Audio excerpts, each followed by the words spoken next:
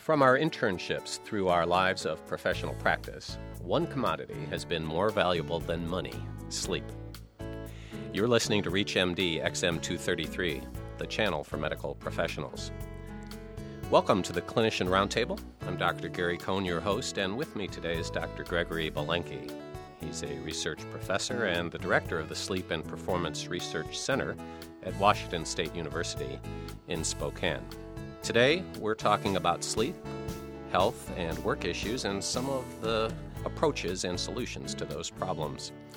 Greg, welcome. Thanks for joining us. My pleasure. We've seen and read a lot in the newspapers about auto accidents and how drowsy driving is an important issue involved in that. As a sleep researcher, what is drowsy driving and how is it manifested? Well, drowsy driving occurs in people who are not getting adequate amounts of sleep. It can also occur in people who are getting adequate amounts of sleep but are driving at a disadvantageous time of day when their body temperature is low and their circadian rhythm has reached a nadir, between 4 and 6 in the morning. But the primary cause of excessive daytime sleepiness, which is what happens with drowsy driving, is lack of sufficient sleep the night before. Well, that would fit many of us as interns and residents and probably in professional practice as well. Yes, it does. And you can see in particular, certainly anecdotal accounts of people, let's say, working the ER overnight, stimulating, it's exciting, there's a lot going on. They look to be on the top of their game. They get off in the morning, 7, 8 in the morning, drive home, all the stimulation is gone, and they fall asleep behind the wheel. Well, in a more generic sense, I assume there's other risks associated with sleep loss that we can relate both to our daily lives and the workplace. Any thoughts on that? Well, there are clearly sleep loss, whether it's sleep restriction, not getting adequate amounts of sleep, or total sleep deprivation, degrades performance across the board, from the simple to the complex. So everything from basic reaction time, the speed with which you respond to a change in your environment, to sort of thinking through a complex problem. These are all affected, with the complex problems perhaps being more affected than the simple.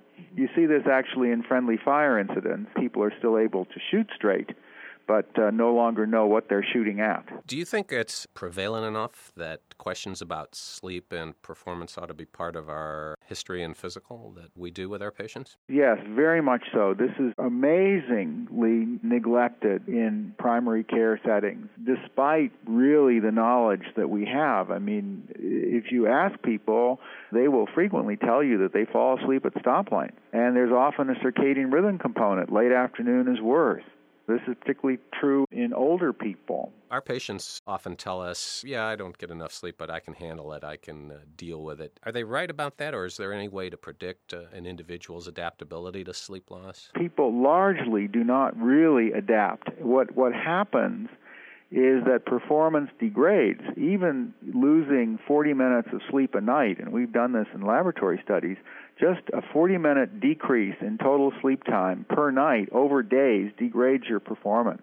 So it really, even mild sleep restriction, which all of us experience frequently, and many of us right now can say that didn't get quite what they should have last night, this mild sleep restriction, it really does degrade performance. The adaptability, if there is such, is that probably over time when you sleep restrict, your performance drops and then stabilizes at a lower level.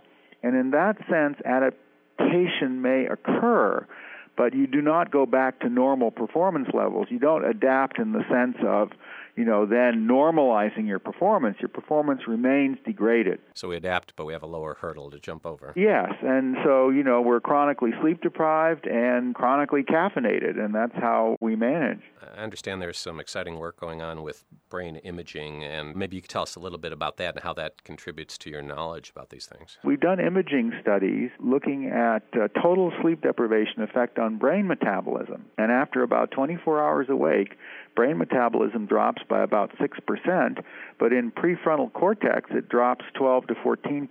So it looks like the part of the brain involved in anticipation, planning, good judgment, the ability to do things now that will save you trouble later on, that this part of the brain is particularly battered by sleep loss. You are listening to Clinicians Roundtable on ReachMD XM 233, the channel for medical professionals.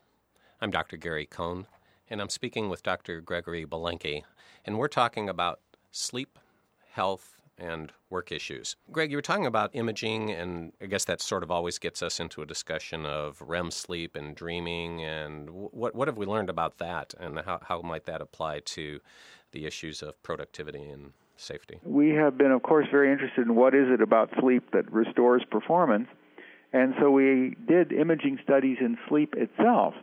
And we showed that in non-dreaming sleep and non-REM sleep, you see overall a big decrease in brain activity of about 30%. I mean, for an organ like the brain, which is so metabolically active, this is a huge decrease.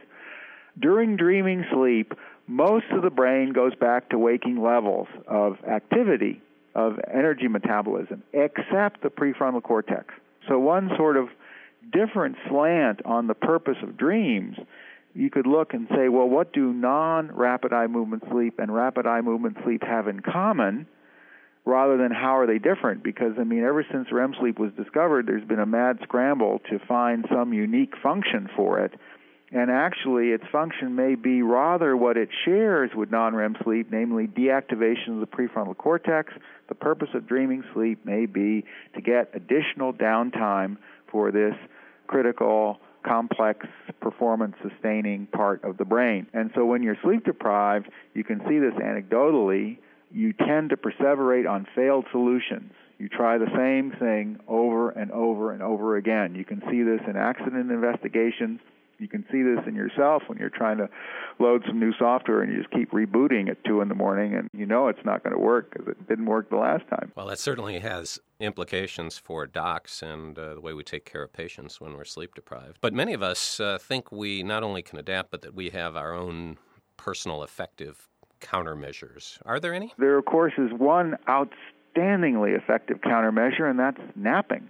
Because napping adds to total recuperative sleep time. It is not necessary to get your full quota of sleep in one consolidated sleep bout. Bear in mind that something like 2/3 of the world's people regularly divide their sleep, main night sleep episode and then shorter siesta in the afternoon.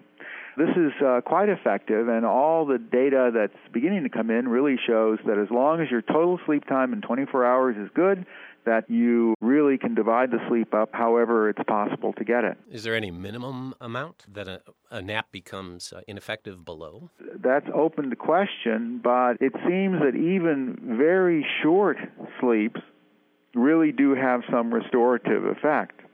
Maybe out of proportion to the length of the sleep, actually. But again, it's total sleep time, and so you get a 5-minute nap. It's remarkable sometimes the effects of short naps. We've all had the experience of being in a boring lecture. The slides are terrible, the speaker's terrible, and you catch a 5-10 minute snooze in the lecture hall, and suddenly you wake up and the slides are better. So maybe the boss that fires his employee for taking a nap on the job ought to reconsider that approach. Very much so. And if you look at some industrial settings, for example, the railroad used to do exactly that. And within, 15 years ago, it was a fireable offense in most rail operations. Now, naps are sanctioned and they're structured and there are certain rules that surround good implementation.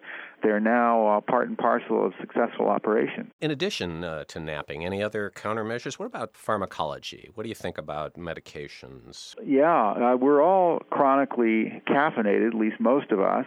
When you have extended waking, adenosine levels build up in the brain, and these induce sleepiness. Caffeine blocks the adenosine receptor, and that's how it works to counteract sleepiness. So caffeine certainly is effective. It's more effective the less you use it regularly. So the less you use it, the more effective it'll be in an emergency. There are other drugs, of course, the more classic stimulants like amphetamine and related drugs. There are new agents like modafinil, Provigil. But basically, if you look at the data, stimulants are relatively there for acute use. I mean, they will improve performance and alertness for a few hours or a day or two, after which you get breakthrough sleep anyway. I mean, the effect really wears off. And if you look at a range of performance metrics, stimulants do not bring performance back to full, well-rested levels. They improve them. But, for example, at 48 hours of sleep deprivation, high doses of amphetamine, modafinil, or caffeine take you back about 24 hours in time, so it's as if you were only 24 hours sleep deprived. I mean, this is an improvement, but it's not a normalization. So really, the only thing that normalizes is sleep obtained in the main sleep period, sleep obtained in naps. Well, it sounds like as practitioners, maybe the thing we should say is a little caffeine and a lot of napping makes more sense than drugs. And I want to thank Dr. Gregory Belenky, who's been our guest. We've been talking about sleep, health, and occupational issues. I'm Dr. Gary Cohn.